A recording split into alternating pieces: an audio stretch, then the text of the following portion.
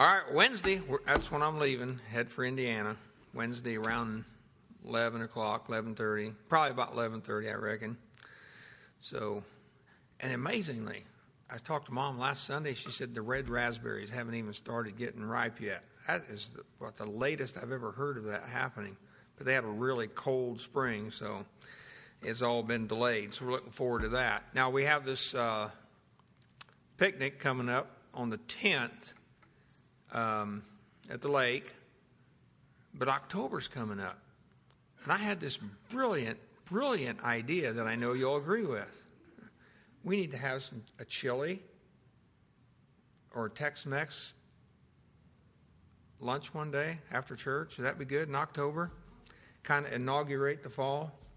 We'll wait till kind of later on, hoping it'll be cooled off, and it'll feel more like fall. But if we, that'd be good.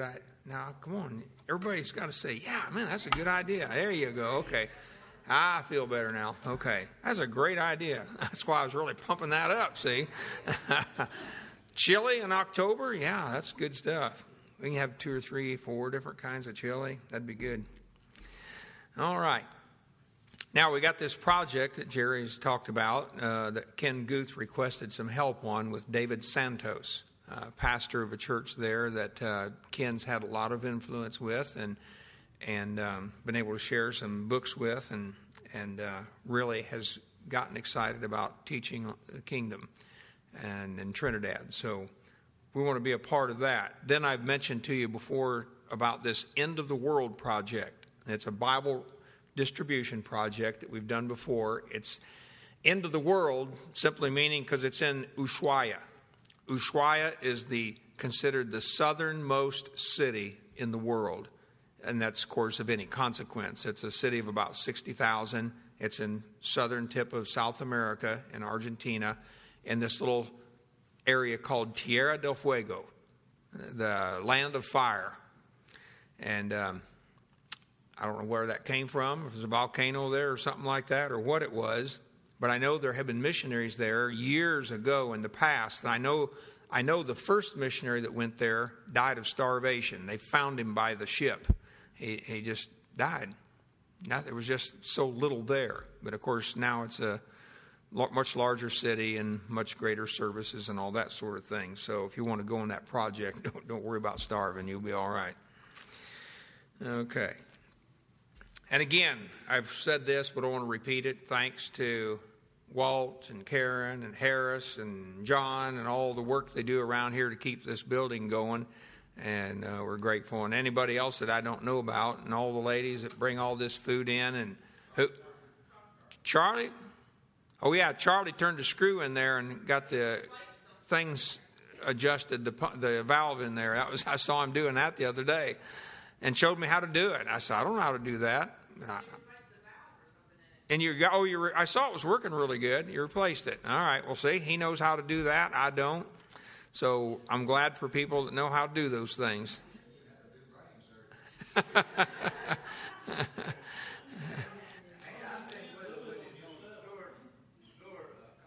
Yeah. Oh, yeah?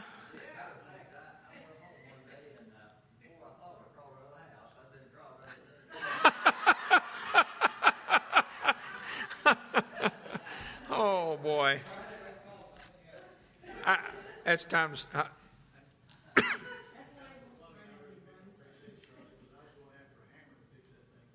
Oh, really? Well, that's how I fix them at work. One at BIMI does it. I just take my fist and I beat on it till it quits. Okay, well, we're glad for that. Because I did hear, I think he said if you hit them too hard, they will break. So glad for that. We got it going. Okay, enough of that. Okay, 1 Timothy.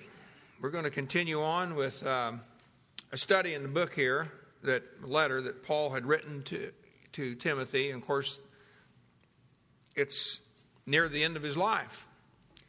He's been in ministry for quite a few years now. Traveled all over the Middle East and the Mediterranean, taking the gospel. Suffered a lot. Persecuted a lot. Been through the mill, as we would say it. And here he is as it were, ready to pass the torch along to a younger protege, one whom he had mentored and had traveled with him much. And, of course, it's not his final letter. He's got one more to go here to Timothy, and he wrote one to Titus. We'll maybe look at those sometime. But, again, as you're well aware, final words often take interest to us. I was reading about a guy who was on his deathbed, and he had a psalm put down right at the foot of the bed there where he could just see it and pray that prayer, that psalmist prayer, every time he looked at it until he died. And, of course, you've read books of final quotes or last words of the dying and so on. And, those kind of stick with us because it tells us what's on a person's heart. It really tells us a lot about where they are spiritually, how they've lived their life, what they value or hold most important. You've read and heard the stories of people on their deathbed crying and screaming as they face death. Others totally at peace, smile on their face, at rest, confident in their faith, and so on. And that's Paul here. When we look at Paul, he's extremely confident and settled in his faith. And it just seems so interesting to me, in final words, what would you focus on? And Paul, of all things, is telling Timothy, warn those guys that are drifting off and getting away from the gospel.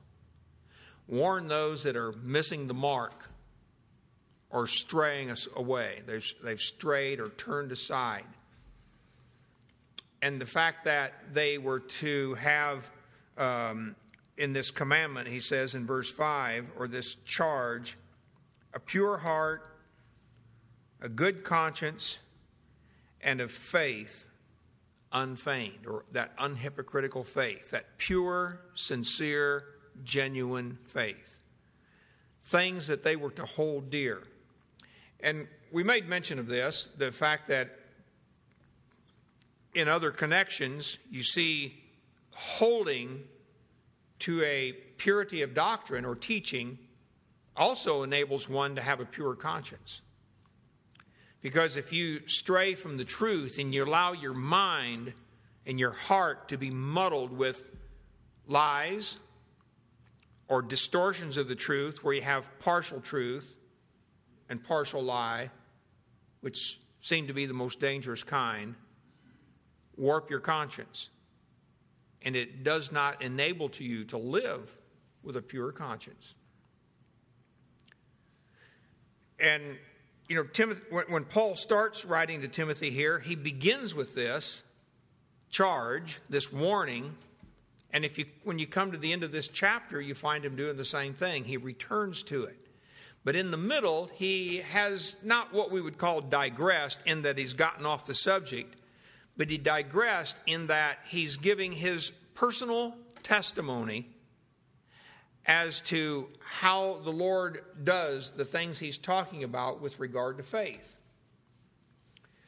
And, he mentioned, in other words, in verse 8 about the law, and how the law is a good thing if a person uses it lawfully. And the fact that a righteous man doesn't need the law. And a righteous man, of course, is one who has, beyond the simple things of having received Christ, Jesus, the Messiah, and believed on him to new birth from above, and understood the message that was proclaimed by Christ and his disciples concerning his rulership, his fulfillment of those Old Testament prophecies to be the coming Messiah, the King. But in addition to all of that, that one is now living in accordance with that gospel. And that's a righteous person. One who's living in accordance or in obedience to that gospel. And he's saying that the law is not made for a man like that. he doesn't really need it. The law is made for the lawbreakers, and those, he names all these various things here that are, some have paralleled with the Ten Commandments to some degree at least.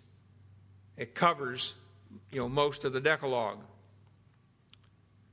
But Paul then moves on in verse 12. We saw last week, he said, I'm continually thanking Christ Jesus our Lord, who hath enabled me or empowered me, strengthened me to what? To be a preacher of the gospel. He says they're putting me in service. Not ministry in the sense of professional ministry. Not as a preacher, but he put him in service. And the article, the, is not in the Greek there. He said, so in other words, what he's saying is that he has strengthened me for that he counted me faithful, putting me in service. And that word service there, or ministry, it has to do with one who is belonging to someone and carrying out their orders. One who does what he's told to do, in other words. It's where we get our word for a deacon. It has to do with service. So he put him in service is what he did.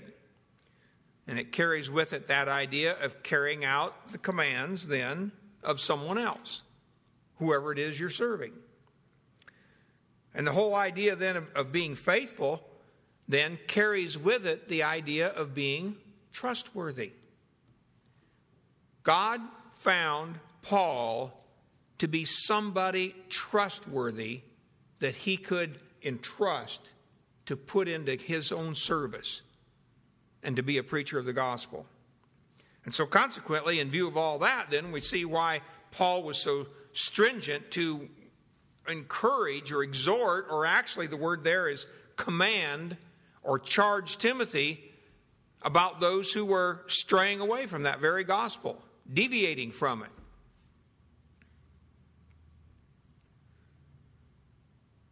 And so in verse 13, he's giving us the huge contrast between what he was before Christ and what he became after he had received Christ, who was before a blasphemer and a persecutor and injurious. A blasphemer just means in its basic sense to speak evil or revile someone. The way we use it today, when we say something's a blasphemous remark, we tend to think, well, there's somebody speaking evil of God. But you can blaspheme a man or another person. Then he says he's a persecutor.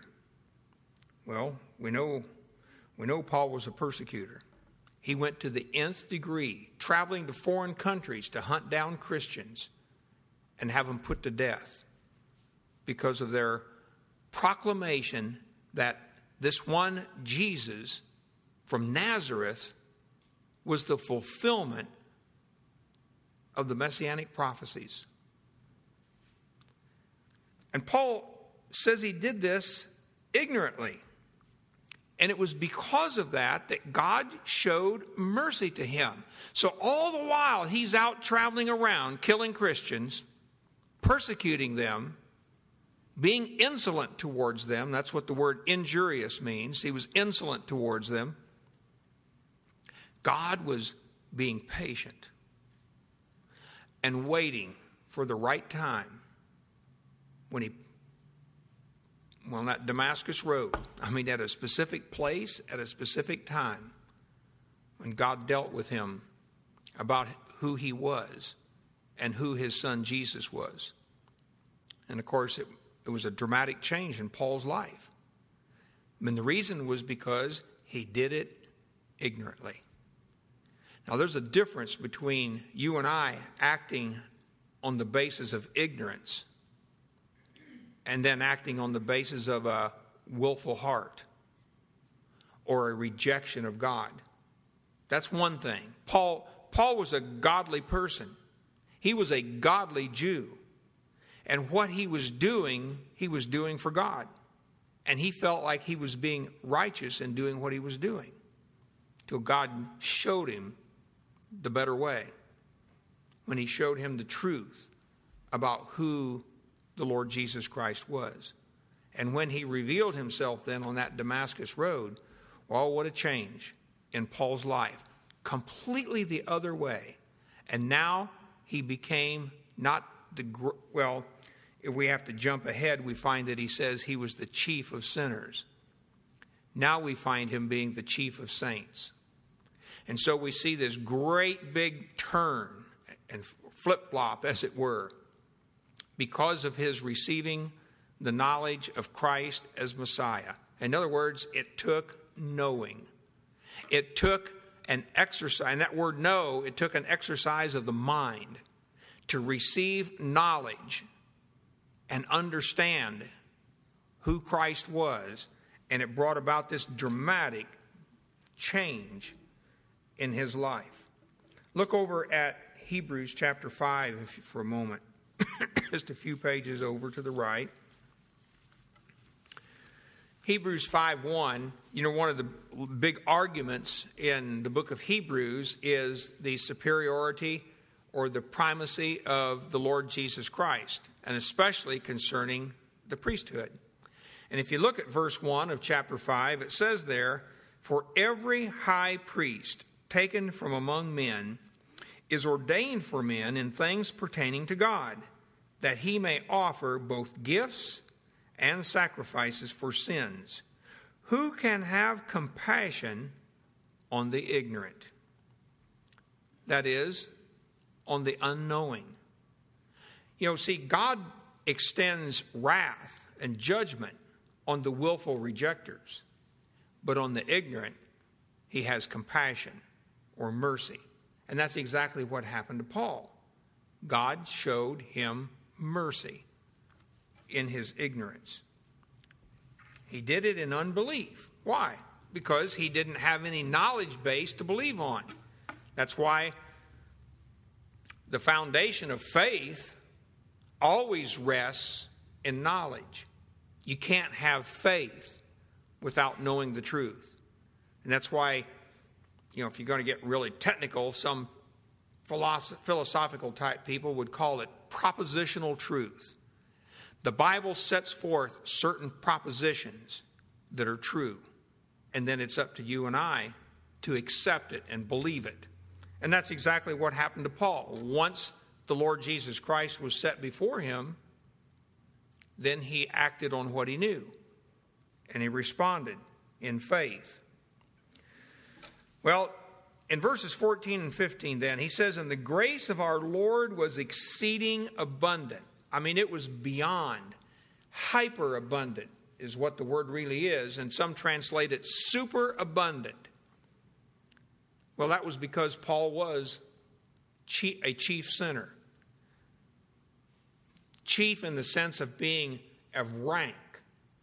Not the first sinner, but not this way in time, but this way in rank. He was at the top.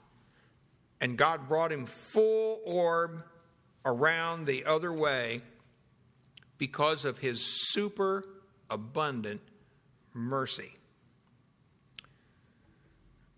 And he says he did it with faith and love, which is in Christ Jesus. Both of these things residing in Christ. And it turned Paul's life around. It was just an amazing transformation that took place. But notice he goes on to say, this is a faithful saying and worthy of all acceptation or full, complete acceptance or approval. Worthy to be received, this saying is, that Christ Jesus came into the world to save sinners, of whom I am chief, foremost, first in rank. And why was that? Why was it that God then chose such a man? Because he was faithful in what he had been doing as a persecutor And now, when he receives Christ, he's faithful beyond measure in what he's doing for Christ, because God counted him trustworthy, somebody who he could entrust with the gospel. And he tells us in verse 16 regarding that, howbeit for this cause. So God had a specific purpose with the Apostle Paul in choosing him to be this great apostle that he was, that in me first Jesus Christ might show forth all long suffering. That long period of patience, longanimity, Strong says you would literally call that this longness, if you could say it that way. Just waiting patiently on Paul in order that he might accomplish his purpose through him, to show forth this mercy. He says for a pattern or a type. It's hupotupos, a striking image or model or pattern, a sketch. Paul, as it were, is the model Christian. He pictures in every instance what it is that Jesus Christ does in the transformation of a sinner who receives him as Savior and Lord. Paul, there's nobody, no Idi Amin, no Hitler, no Hussein or Bin Laden that could claim they're too great a sinner to come to Christ. That's what this verse is really telling us, or these verses. Because Paul is first in rank, foremost as a sinner, anybody who looks to God for mercy through Jesus Christ, his Son, will receive it.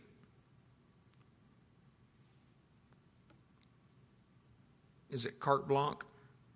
I think that's the word you use. It's done. So there's no need to doubt or wonder, could God save such a sinner as me? I remember the preacher at my grandmother's funeral telling that very story about her. They had been invited to, they're in their 70s now, and had been invited, and didn't go to church at all, and had been invited to go to church by a neighbor. This neighbor, I think, had invited them several times, and they finally decided to go. And then after, I don't know if it was the first service or maybe a time or two that they had gone, at her funeral, he said, I got a call, wanted to know if I could come out and pay him a visit. He said, I did. And my grandmother said to him, could God save a sinner like me? And he told her, you're just the kind he died for. You know, that's true of everybody. It's true of all of us. We're just the kind he died for. That's why we can look to Paul as an example or as a pattern or a model of what God does in saving a person from their sins. But you'll notice he didn't just stop there with saving, but there was a purpose. There's an end in view. And that is, he says, to them which should hereafter, that's you and me, and everybody else that came after Paul, believe on him to life everlasting, or as we know, life age abiding. So the context in view there is to a certain purpose. And it's the fulfillment of that kingdom gospel that Jesus proclaimed, that all of his apostles proclaimed, his disciples, along with the apostle Paul. And now Paul is passing on to Timothy admonishing him, commanding him to warn those who have received Christ Jesus as their Savior and their Lord, and they've acknowledged the life that he promises in this gospel, but now they've missed the mark, he says back there in verse 5. Was it 5? 6? They've missed the mark and swerved aside or turned aside to other things. And so now they've gotten caught up in things that do not promote the plan of God, as he said back in verse 4. He said these things minister questions rather than godly edifying. And we found that many other manuscripts have a different word there. These things do not or do minister, rather, he says, the stewardship of God, the plan of God. Preaching those things does not further God's plan regarding what's yet to come in the future. And so Paul continues on. That's his whole plan here, is to show forth how God has used him and how he called him and the purpose for which he called him, to set him forth as a pattern so that all might follow after what Paul taught. A very simple thing, it would seem. But oh, for the flesh and the whims of man who want to get off into other things. And they got off into genealogies and idle talk and all kinds of other things that just did not promote godliness. And so Paul, it's like he gets caught up in the whole idea and the whole way in which God has used him, and he closes with this doxology. Now unto the King of the ages. Literally there. That's what it says, the King of the ages. The one who is supreme over all the ages and all the things that are happening throughout those ages. Immortal. That is, the one who is incorruptible, the God who is incorruptible, imperishable, to the invisible, that is, as opposed to all of God's creation and what is visible and all that man focuses on in the visible world, the only wise God, the only God, no other, he says, to him be honor and glory unto the ages of the ages. And I don't know how long that is, but it carries us out for quite a while into the future. And so as Paul begins to wrap this chapter up then, he moves back to this command that he'd given to Timothy. Because you remember in verse 18, we saw this last week, this charge that I commit unto thee, son Timothy, it's the same charge we saw back in verse 3, where he said, somewhere there in verse 3, he says that thou mightest charge some, command some, that they teach no other doctrine.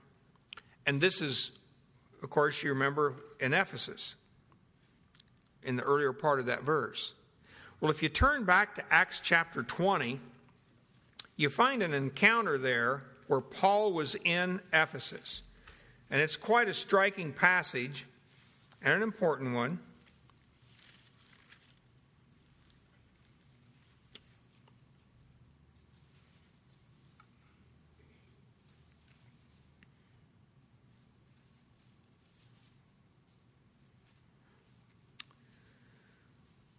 And I guess we'll start with verse 17. Acts chapter 20, verse 17, it says, and from Miletus he sent to Ephesus and called the elders of the church. So he wasn't exactly in Ephesus. He had called for them to come to where he was going to be. And he begins to preach to them. It's his last time he's going to see them, and he knows that. He tells them in verse 21, or verse 20, he says, I kept back nothing that was profitable unto you. Now there's a good contrast between them and what the false teachers were doing. That those who were teaching error were doing nothing that was of any profit. Paul says, I held back nothing that was of profit to you.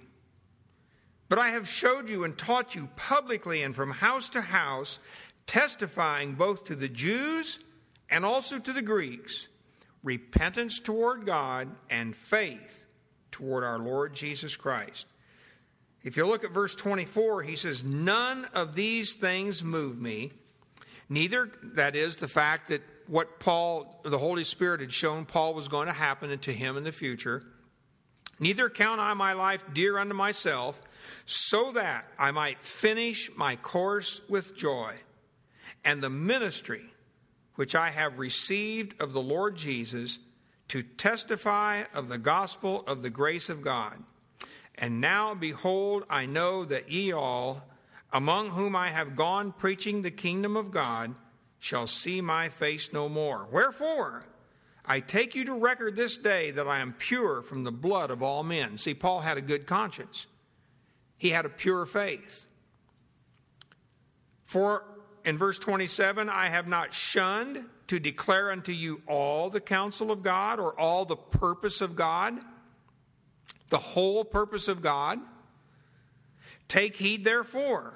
See, then, once he's presented and reminded them that I have taught you the truth, the whole purpose of God, then he turns to warn them and admonish them. Take heed therefore unto yourselves and to all the flock over the which the Holy Ghost hath made you overseers. Now they were the elders, but their job was to be an overseer of the flock, to help them stay true to the faith, to feed the church of God, which he hath purchased with his own blood. For I know this, that after my departing shall grievous wolves enter in among you, not sparing the flock. Also of your own selves shall men arise. This is the people Paul are talking to Timothy about. From their own selves shall men arise, speaking perverse things, to draw away disciples. It's to draw away the disciples after them. So in other words, those who had become disciples of Christ, they had received this kingdom gospel. Paul's warning them that there are going to be people coming into your flock, teaching things that are of no profit, all for the purpose and goal of drawing away disciples after themselves. Therefore, he says in verse 31, watch. Watch. Be spiritually alert, on your toes at all times, because these people are out there. Paul's just simply passing on this message now to Timothy.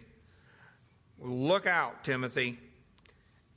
My command to you is this. He says it back in verse 18. I charge you. This command, he says, I commit unto thee.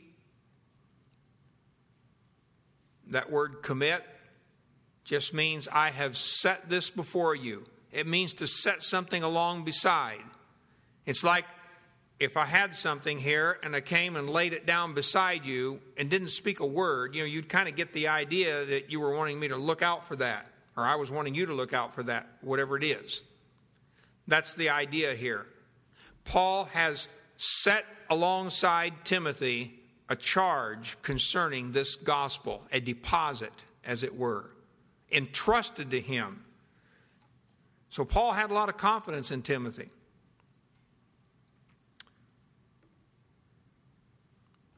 And this all, he says, was according to the prophecies which went on before thee. Now when did that happen? I don't know of any passage that speaks specifically of any prophecies concerning Timothy, although I think it's in Titus, there's one, or 2 Timothy rather, about the gift, the prophecy concerning the gift that he received from the laying on of hands. And that may be what Paul's talking about here. Where in the laying on of hands, Timothy was, as we would say it, ordained, entrusted with the gospel, to be a preacher of the gospel, and to carry out those things which the Lord had entrusted to him. But he says then that thou by them mightest war a good warfare. You might fight a good fight then, or might be fighting a good fight, because that first war there is in the present tense, that you might be warring a good warfare, fighting a good fight. It's going to be a continuous battle right up to the end of your life. And of course, we know that God has provided us the armor as a believer in Ephesians 6, that we might carry on that fight. But it's also important for us to understand so much of the fighting of a Christian all has to do with things happening here on earth. You know, preserving our country, fighting for the flag, and it's against abortion, and, you know, murder, and all these other drugs, all kinds that are good things. But the kind of fighting Paul's talking about is in the heavens. It's a spiritual warfare. And it's something you ought to stop and take note of and ask yourself, you know, do that little self-examination and say, have I really entered into that warfare? Because if all of our focus is down here and we're fighting the fight down here, boy, we've missed it. You've missed what the battle is really all about. It's all heavenly. It's all spiritual. So, consequently, Paul's admonishment to Timothy then, he says, concerning this, holding faith. Maintain faith, Timothy, as opposed to some, he says, having put away concerning the faith. And that word put away there means to cast off or to reject or repudiate it. And so consequently, we need to see here that it's possible to reject our own faith. What we have or had, and then give it up and quit, as it were. What does a person look like, or what is the condition of a person who has actually done that? They've just given up on faith. I mean, they became weary in the battle, tired, and just said, I don't know if I can just keep doing this day after day after day, the spiritual battle, getting up and fighting again. Of course, forgetting that God has empowered or strengthened us, as we saw last week, to keep on in the battle every day. Look with me just quickly over to James chapter 2. And then if you get there early, go to 2 Peter and chapter 1.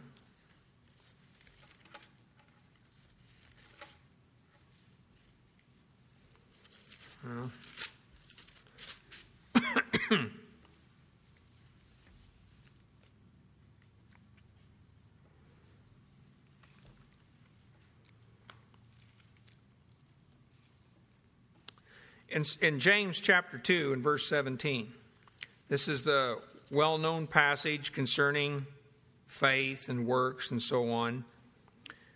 But look at verse 17, where look what he says there regarding faith. He says, even so faith, if it hath not works, is dead, being alone. You know, it's possible to have a dead faith. If your faith is not active and alive and vibrant in your daily walk, and you've given up, as we find back here in Timothy that Hymenaeus and Alexander had done, then their faith is dead. It has no life to it. That's the context of what James is writing in. 2 Peter chapter 1. And look at verse 8.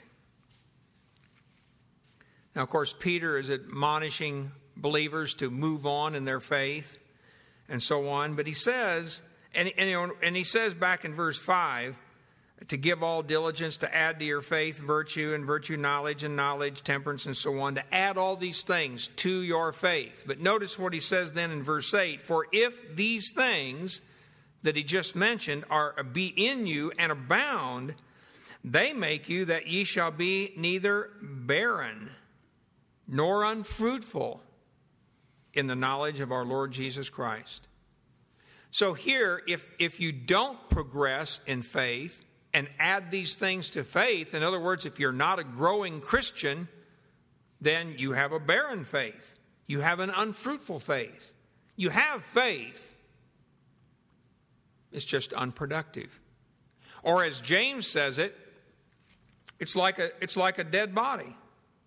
If faith, if it has not works, is dead, being alone. You know, and look at verse 26 in James. Go back to James chapter 2, verse 26. He says, for as the body without the spirit is dead, so faith without works is dead also.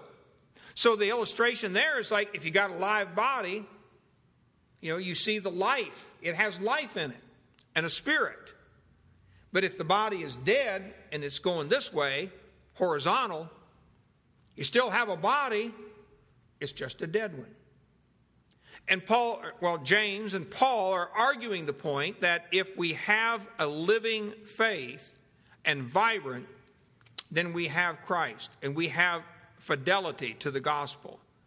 But he says if you turn from that, if you give up and quit, you still have faith, but it's dead and it's barren and it's unfruitful.